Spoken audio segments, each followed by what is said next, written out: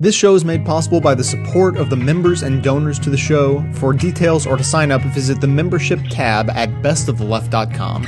Now, welcome to the award-winning Best of the Left podcast with clips today from Wait, Wait, Don't Tell Me, Le Show, Media Matters, The Rachel Maddow Show, The Young Turks, It's All Politics, The Thom Hartmann Program, Citizen Radio, and The Daily Show, with a bonus video clip for our iPhone app users from The Colbert Report. Here is your first quote. The hearings are a vapid and hollow charade in which repetition of platitudes has replaced discussion of viewpoint. That was somebody 15 years ago criticizing Supreme Court nomination hearings. Well, she's going to have to pretend to like them now. Who is it?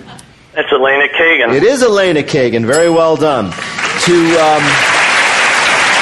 summarize the coverage of President Obama's new Supreme Court nominee, she is a centrist, leftist, radical compromiser who everybody loves and nobody knows, an all-American, out-of-touch elitist, right-handed, southpaw, asexual, lesbian, heterosexual, whose personal life is a complete mystery. So we expect her to be both easily confirmed and burned as a witch.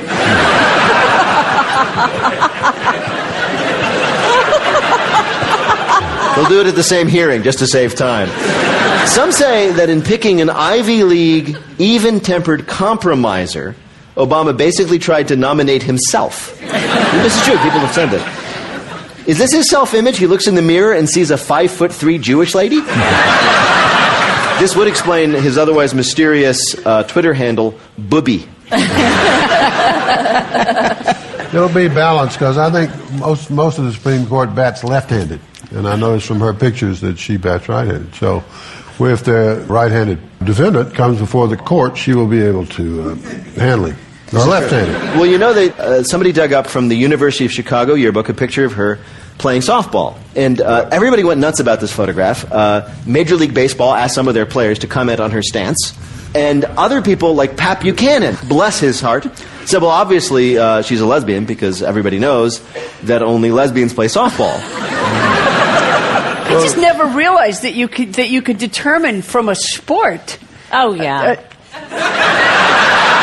Says the professional advice columnist. Oh, sure. Dear Amy, sure. My daughter wants to play softball. Should I be worried?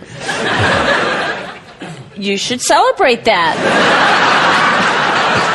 Now, one criticism of Ms. Kagan is that she's the first nominee in years who is not already a judge. And that could be fine. I mean, there are other justices who weren't a judge, but there is a slippery slope. I mean, if you allow a non-judge, then someday you might allow a non-lawyer, and then maybe like political pundits, and then Obama's heavy-drinking but folksy uncle. As long as he's not gay, he's in like Flint. Exactly. And then finally, Associate Justice Wilson, a volleyball with a face painted on it.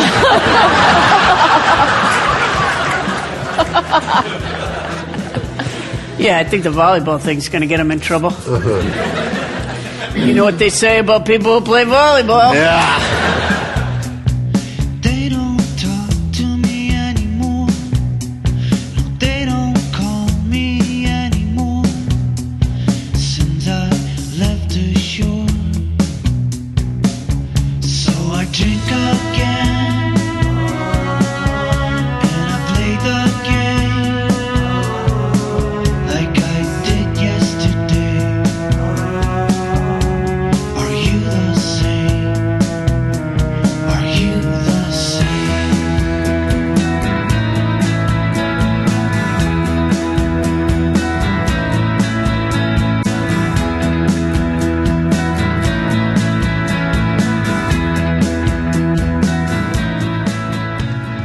The conservative columnist and commentator Pat Buchanan this week pointed out that if Elena Kagan is confirmed to her post on the Supreme Court, Jews, who represent less than 2% of the population, will have 33% of the Supreme Court seats. He asks, is this the Democrats' idea of diversity? The folks who look more like the real targets of liberal bias, he says, are white Protestants and Catholics. Not in living memory has a Democratic president nominated an Irish, Italian, or Polish Catholic. What happened, he asked, to the party of the Dailies, Ritzos, and Rostenkowskis? And not in nearly half a century has the Democratic president nominated a white Protestant or white Catholic, man or woman. 3 Jews on the Supreme Court. Subject for more discussion moments from now here on the show.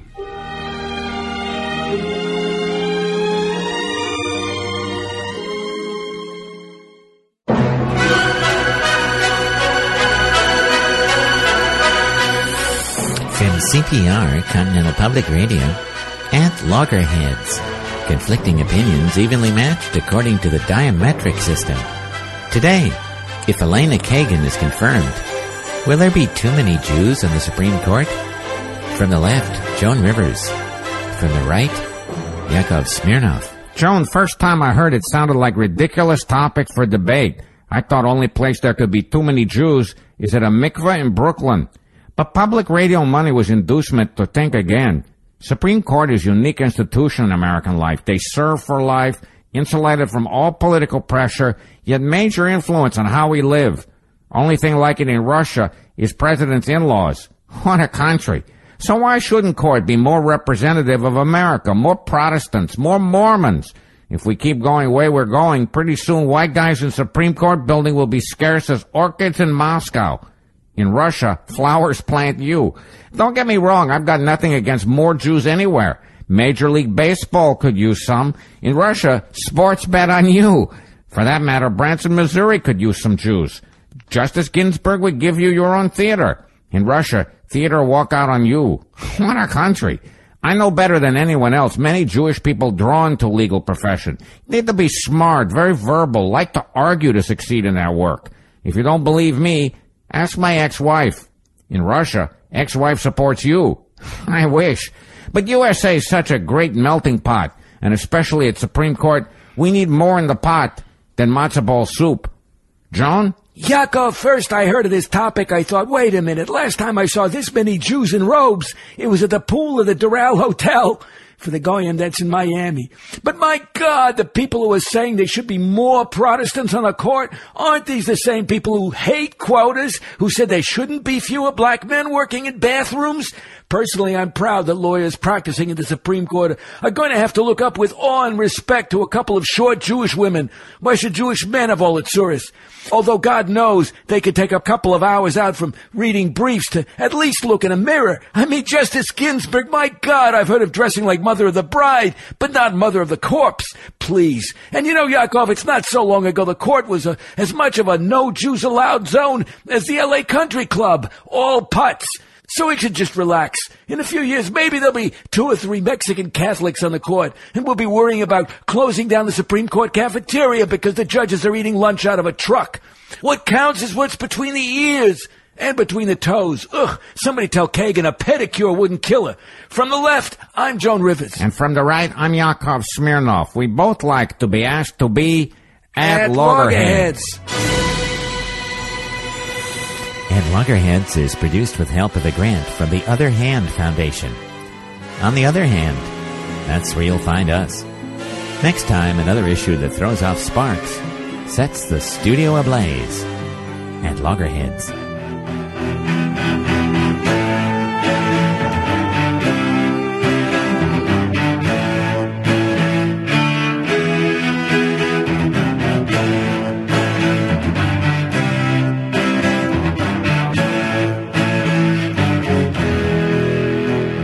Our top item today, Washington Post style writer Robin Given has come under fire after she described Supreme Court nominee Elena Kagan as, quote, dowdy, and repeatedly claimed that she, quote, doesn't appear to ever cross her legs.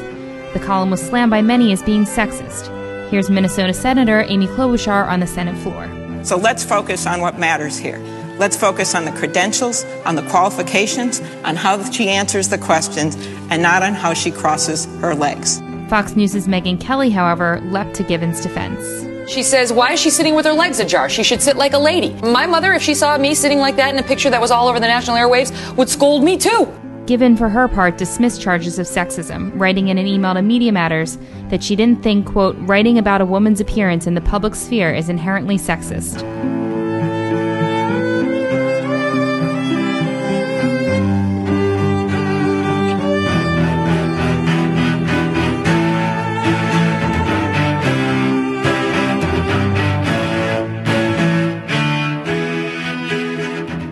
confirmation hearings for President Obama's second Supreme Court pick, Elena Kagan, begin on Monday. Given all the drama surrounding Obama's first pick for the Supreme Court, wise Latina now Justice Sonia Sotomayor, you'd think we'd be hearing the same high decibel bluster all summer long about this next nominee. Strangely, no. Think about it. Supreme Court nominees' confirmation hearings start on Monday. How much have you heard about it already? Not really a peep. This time around, the opposition is very, very quiet. And why is that? Is it possible they don't have much to go on with Elena Kagan's painfully centrist on-the-record record? Is it because her confirmation is a shoo-in and they've decided to save their pout rage for something else down the road? No one knows.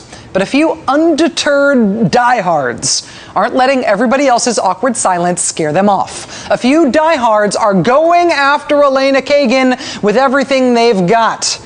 Kent Jones actually figured out everything they've apparently got against Elena Kagan, and he's here now with this report. Hi, Kent. Hi, Rachel. No, apparently it's not enough to just smear a justice nominee with the word liberal anymore. Oh, yeah. So now the opposition has gotten really creative this time. Take a look.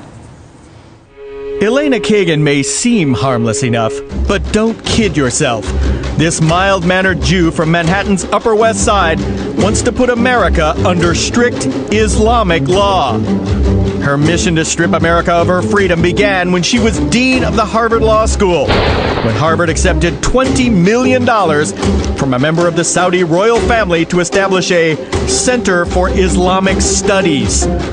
Alabama's Republican Senator Jeff Sessions sees through Kagan's veil of lies. Around the same time that Dean Kagan was campaigning to exclude military recruiters, citing what she saw as the evils of don't ask, don't tell, Harvard University accepted $20 million from a member of the Saudi royal family to establish a Center for Islamic Studies. Obviously, anyone employed by an institution that accepts such a gift automatically means she endorses everything about Saudi Arabia and Sharia law, especially if you're a Jew from the Upper West Side. Columnist Frank Gaffney of the Washington Times joined the fight, saying, quote, "Hats off to Senator Jeff Sessions. The top Republican on the Senate's Judiciary Committee has opened up an important new front in the debate over Solicitor General Elena Kagan's fitness to serve on the Supreme Court. Her attitude toward the repressive legal code authoritative Islam called Sharia, and her enabling of efforts to insinuate it into this country." And if that didn't get the point across, the Washington Times included this helpful illustration. Yes, that's Elena Kagan. Yes, they put her in a turban. The Family Research Council also sounded the alarm, quote, "The next Supreme Court justice has nothing but affection for radical Muslims in the Middle East." And if that didn't get the point across, the FRC included this helpful illustration, siding with the enemy. Who is that scary man set in the word enemy? Could it be Elena Kagan's best friend, Osama bin Laden? And Elena Kagan is a Mets fan. The strikes against her just keep piling up. They have to Photoshop the turban on. Yeah. The Washington Times, they've got that ready to go on any news photo. It's like a template. It's a macro in their Photoshop software. Yeah. Quick, put a turban on it. Yeah, exactly. I hate it. Turban! Now that I escape, sleep, walk awake. Those who correlate know the world ain't kick. Jail bars ain't golden gates. Those who fake, they break. When they meet their 400-pound mate, if I could rule the world, everyone would have a gun in the ghetto, of course, when get the up and on their horse. Kick around drinking moonshine. I pour a sip on the concrete for the deceased, but no, don't weep. Wyclef's in a state of sleep, thinking about the robbery that I did last week. Money in the bag, banker look like a drag. I wanna play with pelicans from here to Baghdad. Gun blast, think fast, I think I'm hit. My girl pinched my hips to see if I still exist. I think not, I'll send a letter to my friends. A born again hooligan, only to be king again. Ready or not, here I come. You can't hide. As Al Franken talks to American Constitution Society, he wants to explain to people, hey, listen, this court is affecting your daily lives, this Roberts Court, the Supreme Court that's right-wing now. And you need to understand that. So he has this quote. He said, if you have a credit card, if you watch TV, if you file insurance claims, if you work, in other words, if you participate in American daily life at all, then you interact with corporations that are more powerful than you are. The degree to which these corporations' rights are protected over yours, well, that's extremely relevant to your life. And in case after case, the Roberts Court has put not just a thumb, but a fist on the scale in favor of those corporations. See, now there is a Democratic politician doing something very rare, explaining to people why conservative judicial activism is hurting you in your real life. It's not theoretical. He says, look, they always talk about, late-term abortions and getting the crosses or the menorahs out of the public arena in the public square in your local town. He's like, that's not the real issues. Those are all distractions to say, oh no, I'm against that. Oh, I'm on your side. He said the real issue is corporate power, which affects your everyday life, versus individual power and individual freedom and protecting you, which is what the government is supposed to be doing, right? Whether it's national defense, the police, or regulations to make sure that corporations take safety regulations, whatever it might be. So, for example, a rig doesn't blow up and spill all over the Gulf of Mexico. He's making the case. The reason I'm so excited about that is because almost no other Democrat does. Here's what Obama should be doing every day. He should explain what judicial activism is, as Al Franken is doing here. And he should make it clear how it affects your everyday life. It's such a breath of fresh air to see this speech. And it's just an absolute relief to see a Democrat finally doing his job and making the case they should have been making for the last several decades and never got around to.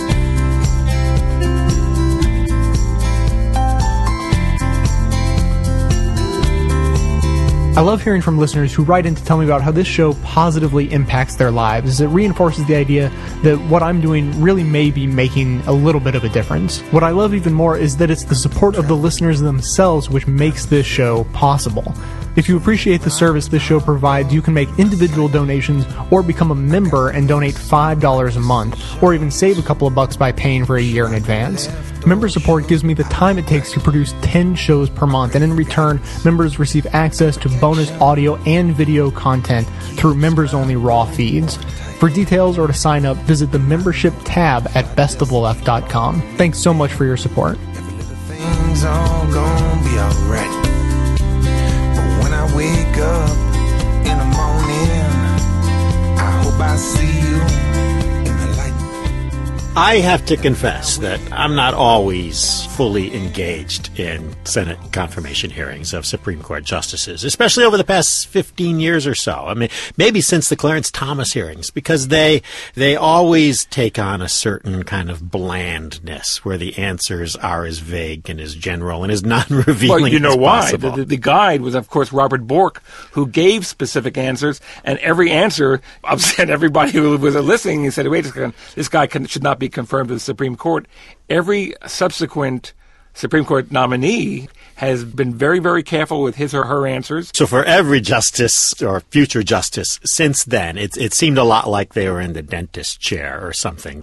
But Kagan, she seemed to love this. She didn't reveal a great deal more in terms of what kind of justice she will be. But I think she revealed a great deal about herself that none of us really knew about her. And I found it, if not entertaining, charming. And you could see her approach kind of having an effect on the senators on the panel. I guess that the only question is how many Republicans or how many senators vote against her. There were 31 no votes on Sotomayor. There were 22 on John Roberts, 42 votes against Samuel Alito, including Senator Obama voted against both Roberts and Alito. As a matter of fact, was part of the failed filibuster against Alito. So I assume it's 30 some odd, between 30 and 35 senators voting no. That would be my guess. Doesn't it seem, though, that this is just practice? I mean, look, we're having Sonia Sotomayor replace David Souter. We're having Elena Kagan replace John Paul Stevens. Ideologically, there's no change there. But if an Anthony Kennedy would leave or a conservative would leave while President Obama is still president, I mean, that's all hell would break loose. You're right. Nobody feels like they're giving anything up. In fact, some of the loudest complaints we're hearing are from progressive groups who say, hey, she's not liberal enough. We really don't know what her philosophy is, except I thought it was a little forthcoming for her to concede, yes, I am a progressive. Otherwise, what else would I be doing in the Clinton administration and the Obama administration? I clerked for Abner Mikva. I clerked for Thurgood Marshall. By the way, speaking of Thurgood Marshall, I think the real question is not whether Elena Kagan will be confirmed, but whether Thurgood Marshall will be confirmed. He somehow seemed to be the issue on the opening day of the hearings. Well, and that was a very fascinating line of attack. It did show how little they had to go after her with. But I think a lot of us were surprised the degree to which the Republicans tried to make Thurgood Marshall an issue. And maybe they're counting on people kind of forgetting who Thurgood Marshall was, forgetting what his legacy is. But we did see that line of questioning essentially stop after the first day. And truth be told, it was mostly in the opening statements.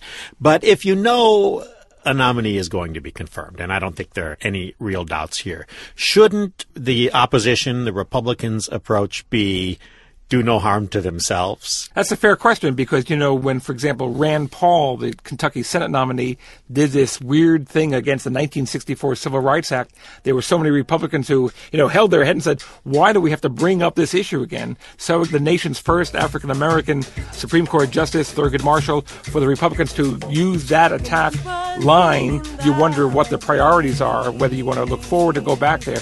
Keep on singing loudly. Keep on singing loudly, never turning back, never turning back.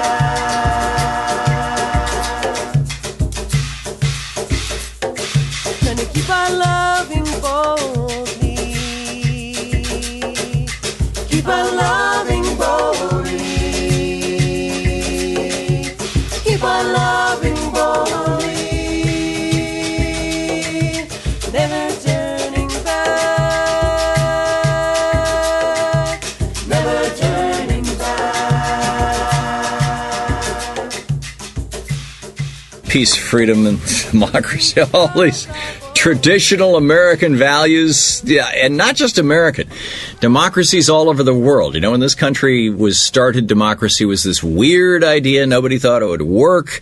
Alexis de Tocqueville in 1886 in his Democracy in America came over here, spent 6 months, traveled around, wrote a very good analysis of America. But his ultimate conclusion was, this might last, it might not. This is, And then the Civil War came and everybody said, see, told you so, ain't going to work. Now we've got over 100 countries in the world that call themselves democracies and hold to these values. And apparently the United States Senate, or at least the Republicans on the United States Senate Judiciary Committee, don't understand some of these fundamental values. Yesterday, the Senate Judiciary Committee's single talking point was, by a ratio of 2 to 1, the number of times that they mentioned Thurgood Marshall, the first African-American Solicitor General. Now, Solicitor General is the job that Elena Kagan has right now. That's the person who argues on behalf of the United States government, not just the administration, but the United States government. She works for the executive branch, but argues on behalf of we the people before the Supreme Court against whoever is the other party, whether it's Southern Pacific Railroad or Nike or Citizens United or whoever it may be. The Solicitor General argues the U.S. side. Thurgood Marshall used to be the Solicitor General. And in 1950, was it 54, 56, as Solicitor General, I'm pretty sure it was 54, he went before the Supreme Court and he argued in a case called Brown versus Board of Education that way back in 1898 in the Plessy versus Ferguson case, where an African American by the name of Plessy got onto a railroad car and walked into the whites only car, and a railroad cop by the name of Ferguson arrested him and threw him off the car. He got back on, he got arrested, thrown off, got back on, got arrested, thrown off, got back on. Finally, he got imprisoned, Mr. Plessy, took this case all the way to the Supreme Court, 1898, and the Supreme Court ruled that he did not have the right to sit in the whites-only car, that he had the right to be in a blacks-only car that had equal accommodations. In other words, it also had seats, also had windows. They didn't have to be quite as clean or quite as fancy, but roughly equal. And that doctrine applied to schools, it applied to churches, it applied to railroad cars, it applied to airplanes, it applied to restaurants, it applied to hotels, right across the board from 1898 until 1954. And Thurgood Marshall went before the United States Supreme Court and said this, as America's first African-American Solicitor General, and said this is wrong. And in a unanimous ruling, all of the members of the Supreme Court in 1954, all of them said, you're right. So yesterday, I just find this incredible. The 35 times Jeff Sessions and all that, and his right-wing henchmen, his right-wing buddies, his Republican buddies on the Senate Judiciary Committee, 35 times in a negative context, they mentioned Thurgood Marshall. They only mentioned Barack Obama, who is their modern-day boogeyman. Oh, my God, we've got an African-American as president. They only mentioned him 14 times. So yesterday was, I'll get to today in just a second, yesterday was War on Thurgood Marshall Day. So who the hell is Thurgood Marshall? Well, as I said, he's the guy who successfully argued the Brown versus Board of Education case before the United States Supreme Court in the mid-1950s that led to the integration of our schools, that led to the integration of our lunch counters, that led to the integration of our neighborhoods, that led to oh my God, Jeff Sessions might have to sit next to a black man on an airplane now.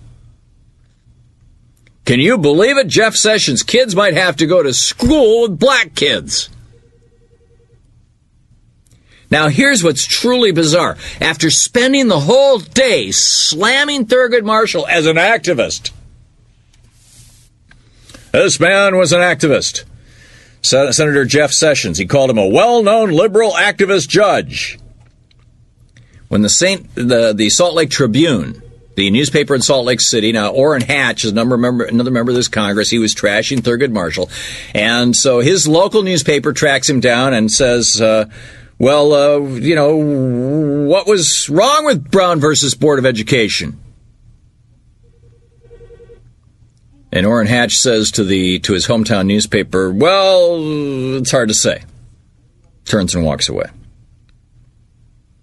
But, Orrin Hatch said to the paper, there is no doubt he was an activist judge. John Kyle, the Republican senator from Texas who's on the Senate Judiciary Committee, the guy who's the chairman of the Republican Senatorial Campaign Committee, the guy tasked with raising money for other Republicans. Talk about speaking to the base. Talk about dog whistle to the racists. Talk about what the Republicans did yesterday was all but furl out a KKK banner and show up at Robes and Hoods and say, hey, all you racist guys out there, send us money, get us elected. We're going to make a good stand here against this woman who had the temerity to clerk for Thurgood Marshall. See, that's why they keep invoking Thurgood Marshall's name, is because Elena Kagan was a clerk for this guy.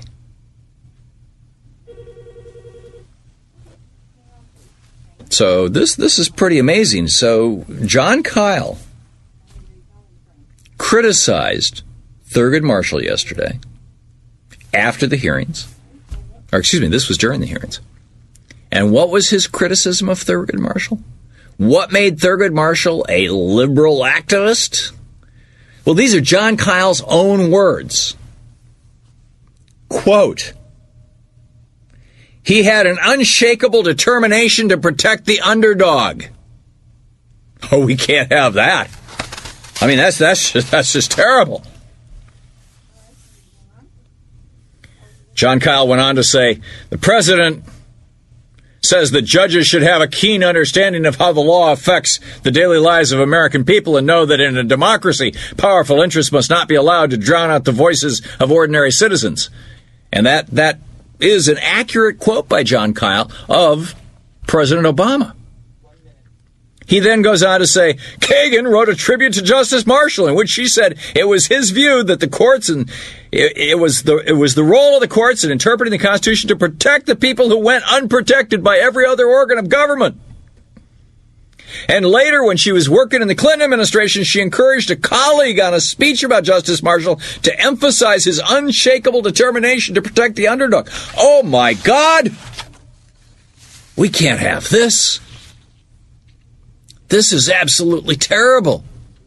This woman clerked for an African American who was a progressive. He wasn't even actually a progressive. He was a kind of moderate liberal. He mostly thought that, the underdog should be protected. That American values had to do with the middle class and everybody. As opposed to John Roberts, who has always, in every single ruling, I am not exaggerating, has always sided with the rich, the powerful, and the corporate over the poor, the powerless, and the individual.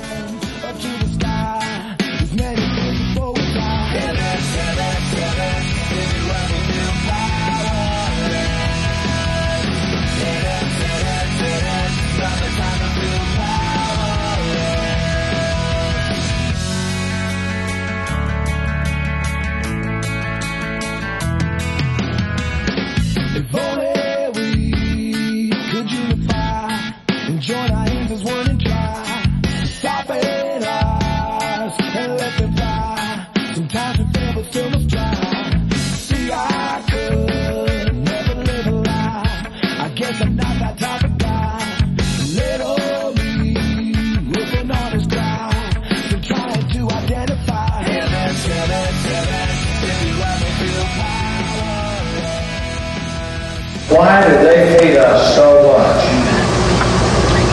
Ladies and gentlemen, the answer to that is because we're a Christian nation.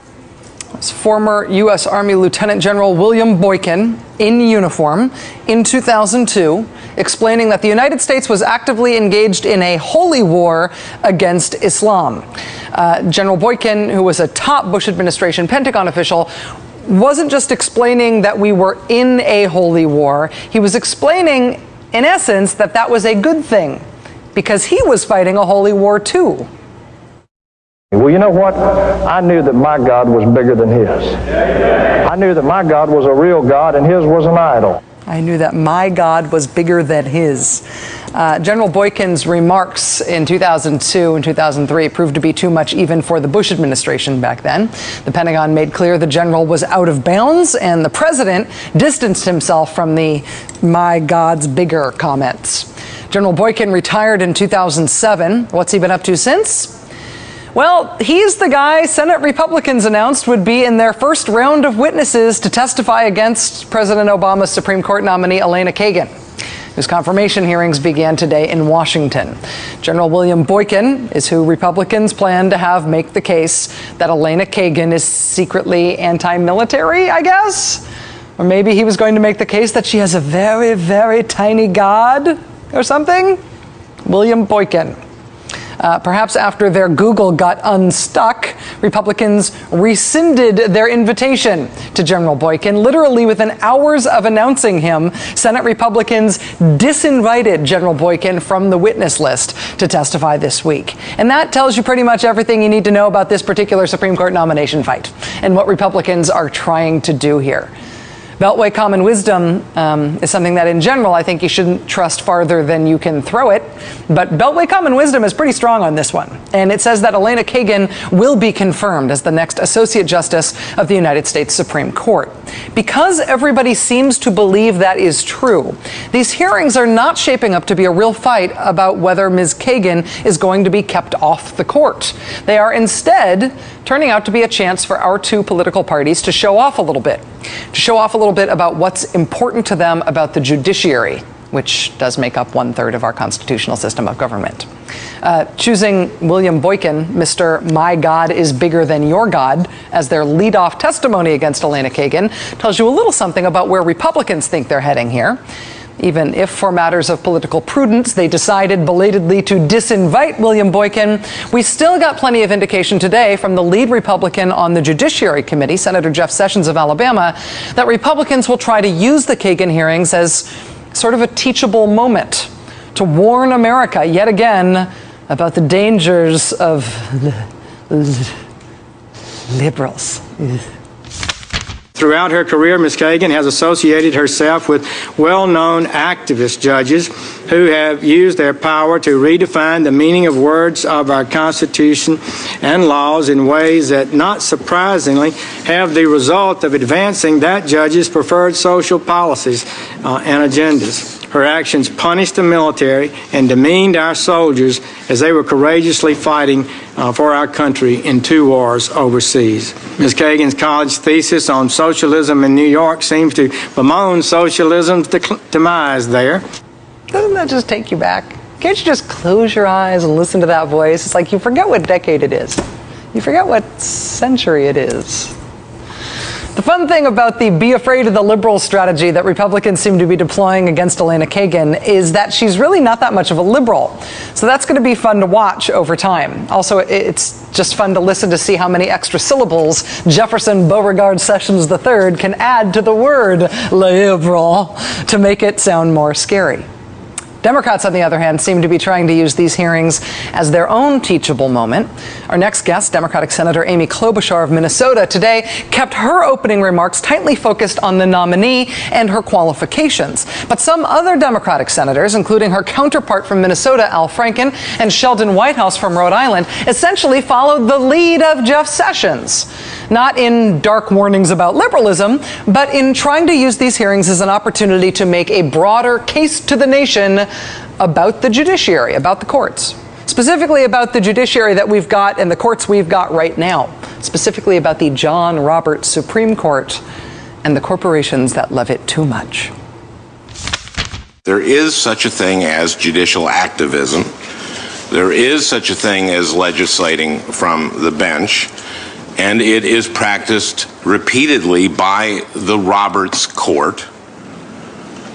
And it has cut in only one direction, in favor of powerful corporate interests and against the rights of individual Americans. My state has been victim to the third largest Ponzi scheme in history, and yet in 2008, in a case called Stone Ridge, the Roberts Court made it harder for investors to get their money back from people who defrauded them. The Twin Cities have more older workers per capita than almost any other city in the nation, and yet in 2009, in a case called Gross, the Roberts Court made it easier for corporations to fire older Americans and get away with it. There is a pattern here. Each of these decisions was won with 5 votes. And in each of these decisions, that bare majority used its power to help big business. Senator Al Franken of Minnesota. Senator Sheldon Whitehouse of Rhode Island hammered the same point home by highlighting the Roberts Court's most controversial ruling to date, Citizens United. The Citizens United decision, yet another 5-4 decision, created a constitutional right for corporations to spend unlimited money in American elections, opening our democratic system to a massive new threat of corruption and corporate control. There is an unmistakable pattern. For all the talk of umpires and balls and strikes, at the Supreme Court, the strike zone for corporations gets better every day. It is a great Constitution we have inherited. And you will be a great justice if you interpret our Constitution in the light of its founding purpose, rather than according to the preferences of today's most powerful interests.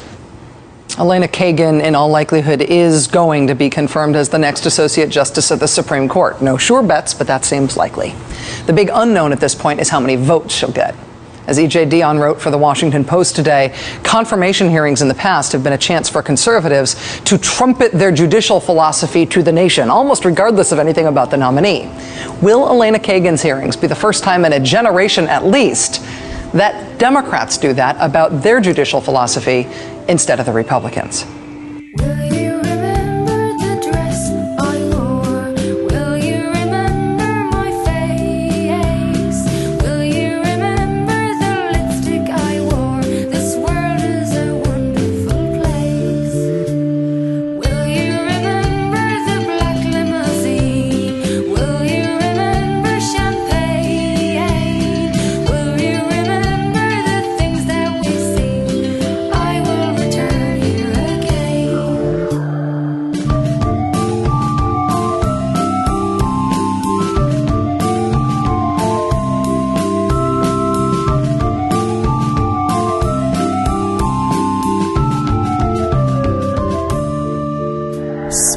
of heaven, Jamie. I was wondering why you looked so mad. You just learned something that you're dying to get out, right? I don't know if anyone has been watching the confirmation hearings of Miss Elena Kagan, which is sort of heavenly. It's awful.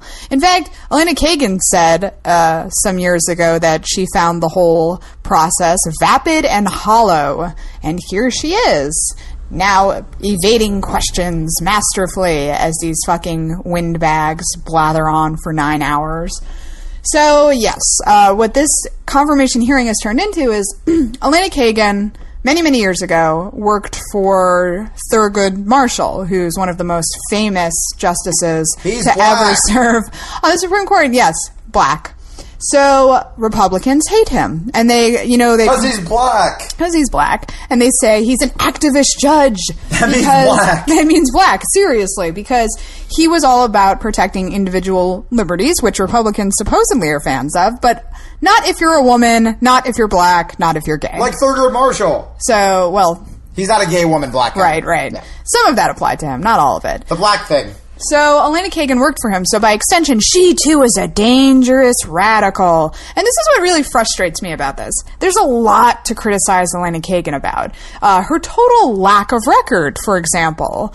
The fact that she, at her first chance, sold out the gay community. But... Well, also the fact that she... she's been accused of her hiring policy at Harvard. The majority of people she tenured were white dudes. I think there was one black person. So it's so funny that they're relating her to Thurgood Marshall, and she clearly still favors white guys. Yeah, so she's basically the old guard in a skirt. Everybody's like, no, she's a woman and she's a Jew. She's exciting and she's new. She's yet another person from Harvard. Did you mean for that to rhyme? I didn't. That was really weird. I should be a rapper. Nope. It's never going to happen Nope. again. Are you trying to think of a rap? Allie K! Keeping it real and bringing the truth. All right. Okay, I won't do it. You're not even going to be able to listen to that again. I won't do it. The confirmation hearings are happening right now, but this is actually what I just learned, Jamie, and I really wanted to share it with you. So Jeff Sessions is a notoriously awful Republican from the great state of Alabama. That's not a great state. So I was being sarcastic. Oh, sorry, we have fans in Alabama, too. You're great. Nice, Jamie. Your state's awful. Seamless. Yeah. So he has been harping on the whole Thurgood Marshall thing, like he does. And he actually compared today, Jamie, Brown v. Board of Education. I remember that. Which, I'll offer a little refresher, was a Supreme Court case that, desegregated the schools and made black children and white children go to the same school. 2, Citizens United, which was the recent case that allows corporations to spend as much money as they like getting their officials elected. Can I ask you a question? Yes. What? I have no idea. And Digby just posted this where she said something like, free at last, free at last. Thank God Almighty, the corporations are free at last. This is the most insulting thing I've ever heard. And that's saying a lot because our Republicans are awful. But to compare Brown v. Board of Education, which once again desegregated the schools, to corporations being permitted to spend unlimited funds on electing officials is a tad offensive. I'm just going to hide.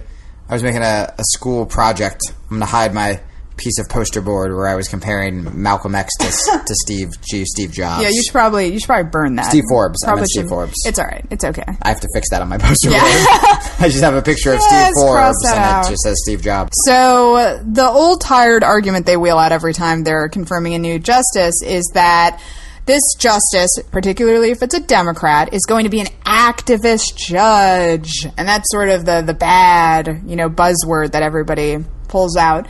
And what really annoys me is every judge is a fucking activist judge. If you tell me Clarence Thomas isn't an activist judge, I will slap you in your stupid mouth. If you have thoughts, you're an activist judge. Right. Your ideologies persuade you to behave and vote a certain way or legislate a certain way.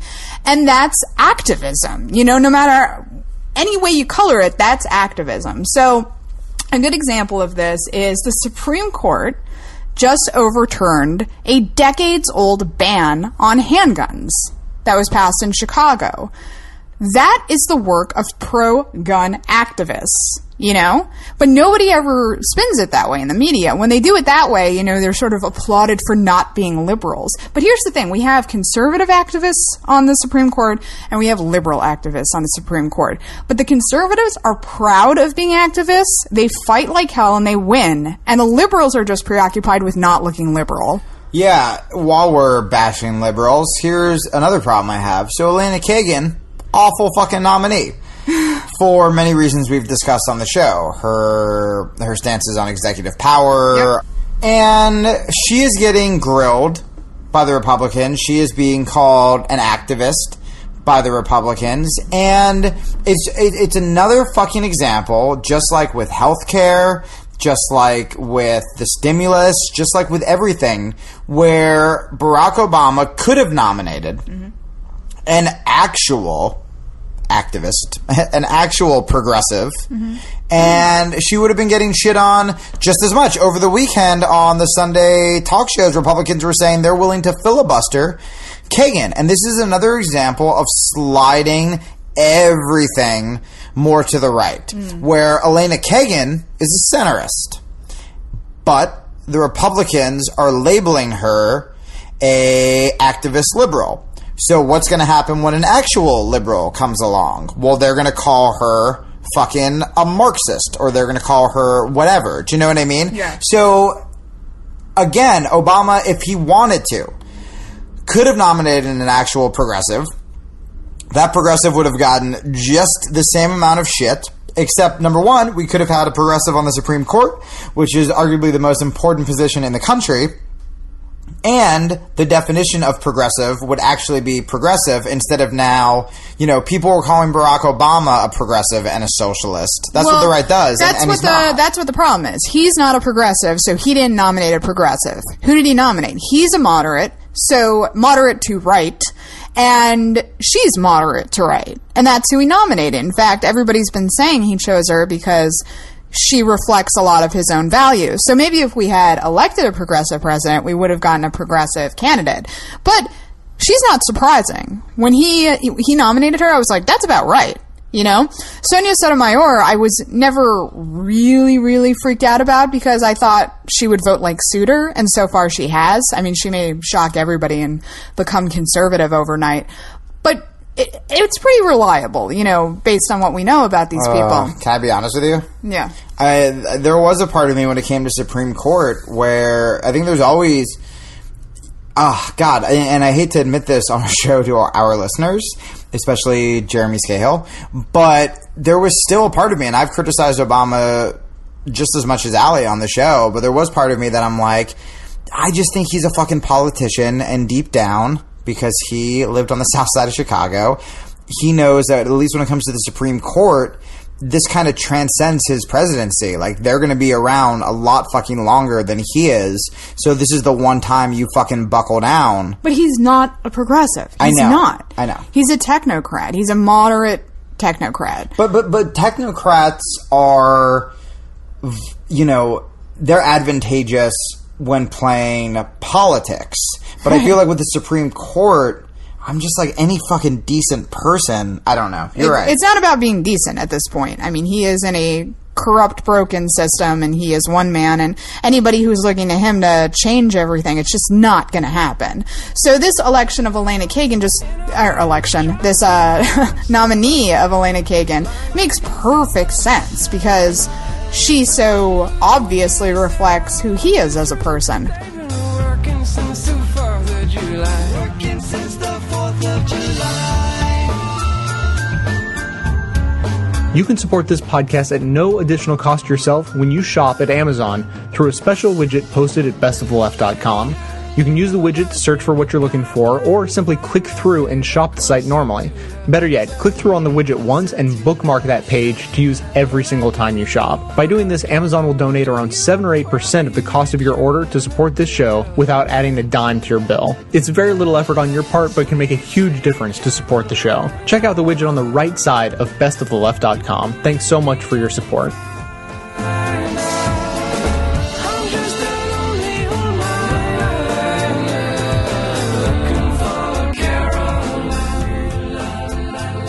Senator Coburn is going to be asking Elena Kagan about freedom. Do we have more or less freedom than 30 years ago?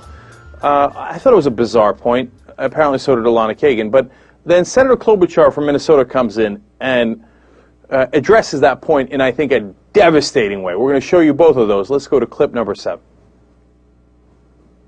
Have you ever contemplated the idea of what your freedom was like 30 years ago and what it is today? How old was I 30 years ago? You were 20. I'm not sure I have ever contemplated that exact. Well, I want to tell you a lot of Americans have, and I certainly have. And there's a marked change in this country from when I was 20 to now that I'm 62. And one of the problems with confidence, and the reason I asked you the question, is a lot of Americans are losing confidence because they're losing freedom. They're losing liberty.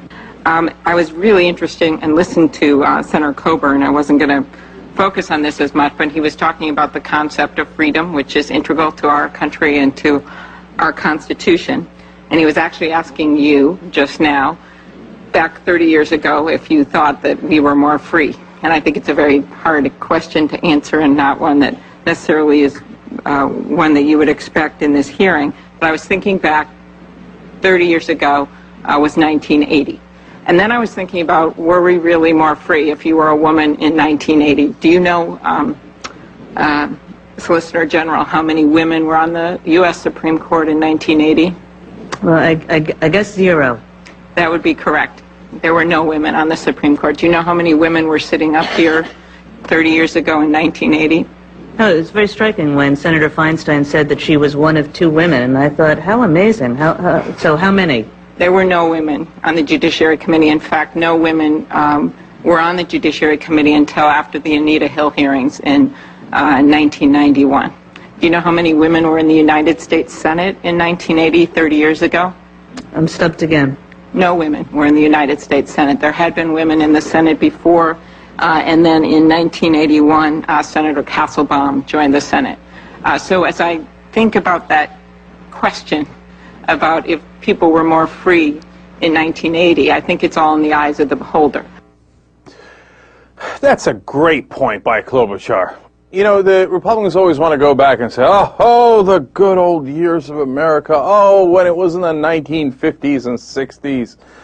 Yeah, when, for example, minorities didn't have rights, right? And there were no women in the Senate, no women on the Supreme Court, et cetera, et cetera. The other day, we had Jeff Sessions saying, the progressive movement of the 1920s. Is that the kind of progressive you are? By the way, you know what happened in the 1920s progressive movement?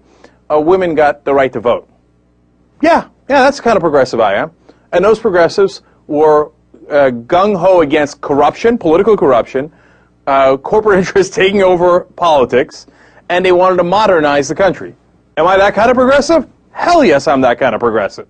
Okay, so, and who were they fighting against? They were fighting against the people who didn't want women to have the right to vote, they didn't want blacks to have any rights whatsoever, and they wanted the banks to control everything. And the reason the progressives actually were successful back then is because we kept having financial crisis after financial crisis because of the big banks. Sound familiar? Right? So they always want to go back in time. But when you go back in time, it wasn't so great for all of us. Maybe it was great for Senator Coburn. He's like, we were so much freer back then when we didn't have to deal with all these women and minorities clogging up the system like this. Other than that, I don't even know what he means by we were freer 30 years ago.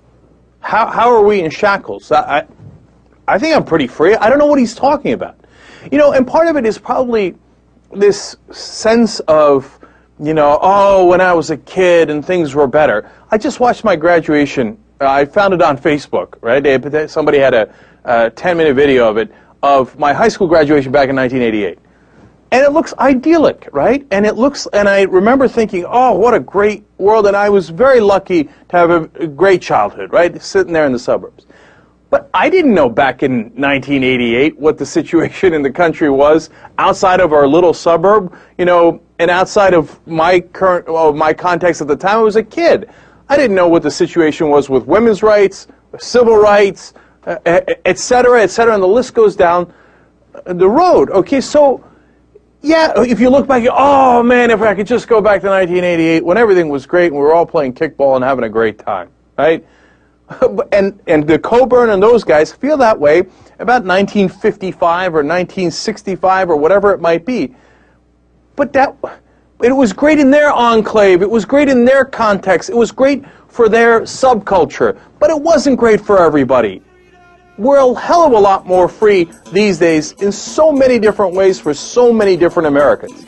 And I love that Klobuchar pointed that out. I'm free to do what I want any old time. I said I'm free to do what I want any old time. I say love me, hold me, love me, hold me, 'cause I'm free to do what I want any old time. I'm free to be who I choose any old time. Obviously, we've had a lot to cover this week. The G20, World Cup, Joe Biden declaring war on frozen custard and all who serve it. But a major story has been unfolding in Washington all week, the confirmation hearings for President Obama Supreme Court nominee. So, Zeus, if you will. Release the Kagan.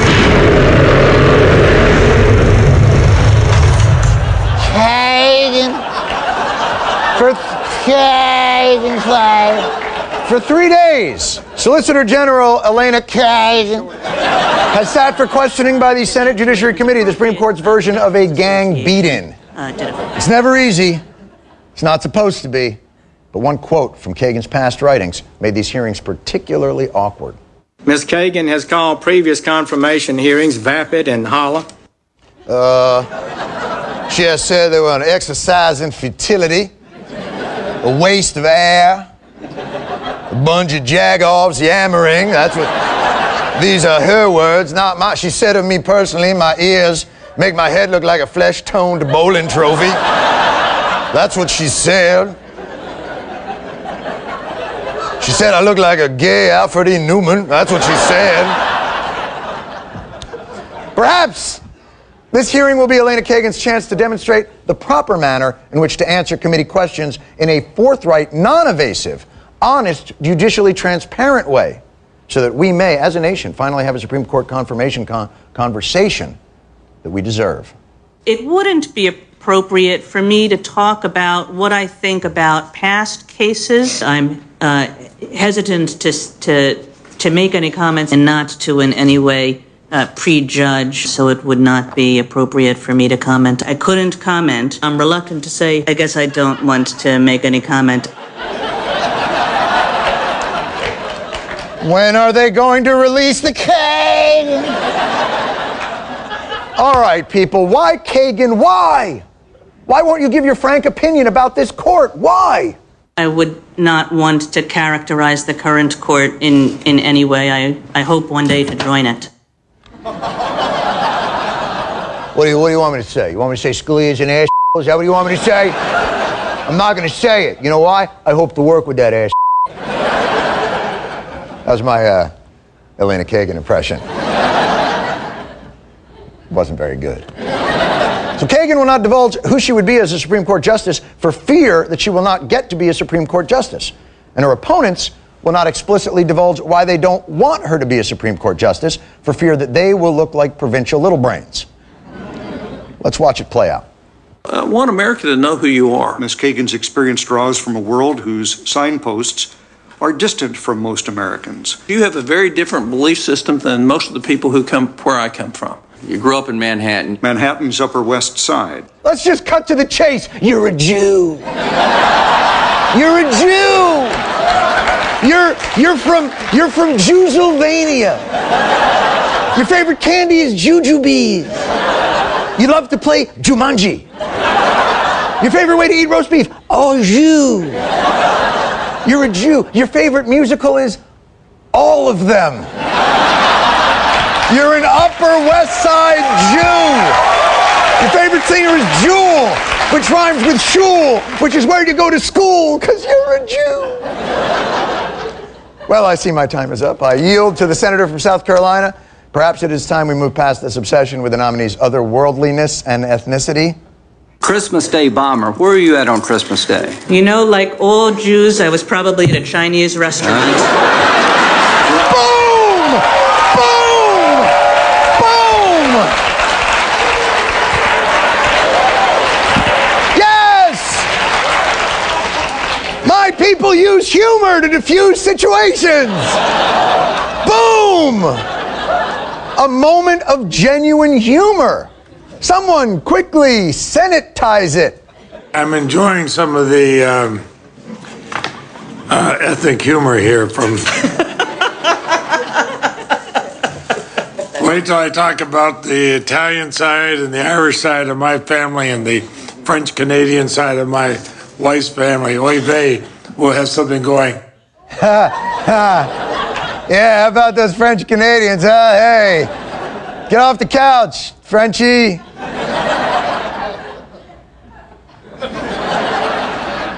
So with the exposure of Kagan's strange city-like existence not yielding results, the senators moved on to Plan B, Kagan's association with radicals. Ms. Kagan has associated herself with well-known activist judges. Ms. Kagan identified Thurgood Marshall as another of her legal heroes. Justice Marshall's judicial philosophy, however, is not what I would consider to be mainstream. It's more about his judicial philosophy that concerns me. He described his judicial philosophy as, quote, do what you think is right and let the law catch up.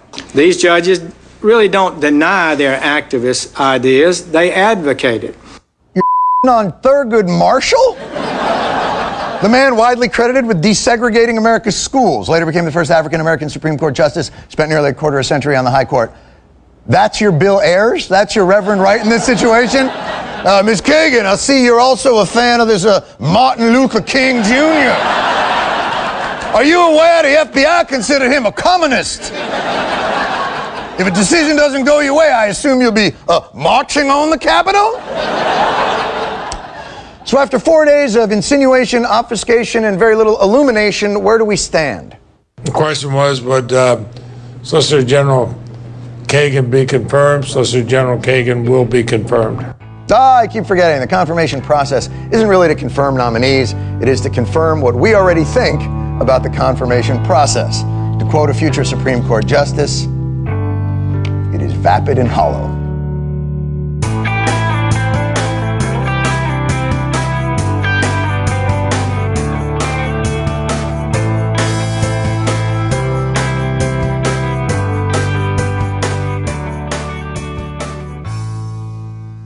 Thanks for listening, everyone. So the only real 2 cents I want to add to this show is not to pile on and talk about how even though the Supreme Court is very arguably the most important branch of government, the people who hold those offices hold them for decades and have incalculable sway over individual people's lives, for decades or centuries to come into the future. And so with the weight of that kind of importance, for the confirmation process for justices to be so incredibly juvenile is horrifying, to say the least. But I'm not going to pile on and say any of that, because I kind of understand to a certain extent why we have kind of reached this lowest common denominator sort of system. And so, it's by my nature, I am less frustrated by things I understand, even if they are frustrating, than I am frustrated by things that I do not understand. And what I do not understand is the continued double standard that I think was brought up in this show, but that in many more ways than just for the Supreme Court, but definitely exemplified here. Why is it that conservatives are allowed to be proud about being conservative, but liberals are not allowed to be proud to be liberal or progressive or whatever word you prefer? I just don't understand it, And so I find that particularly frustrating and wanted to say that, but not say anything else because I find it confusing and I have nothing else to say. What I am not the least bit confused about, and what I will say, is that things are going very well over at Podcast Alley. We are not past the finish line yet, but it would be great if you could head over to podcastalley.com and vote for Best of the Left and our friends over at Blast the Right. We absolutely positively stand a chance of getting those two shows up into the top 3. The Young Turks are already there, so that'll make the trifecta, and it'll be great, and we will consider our experiment a success.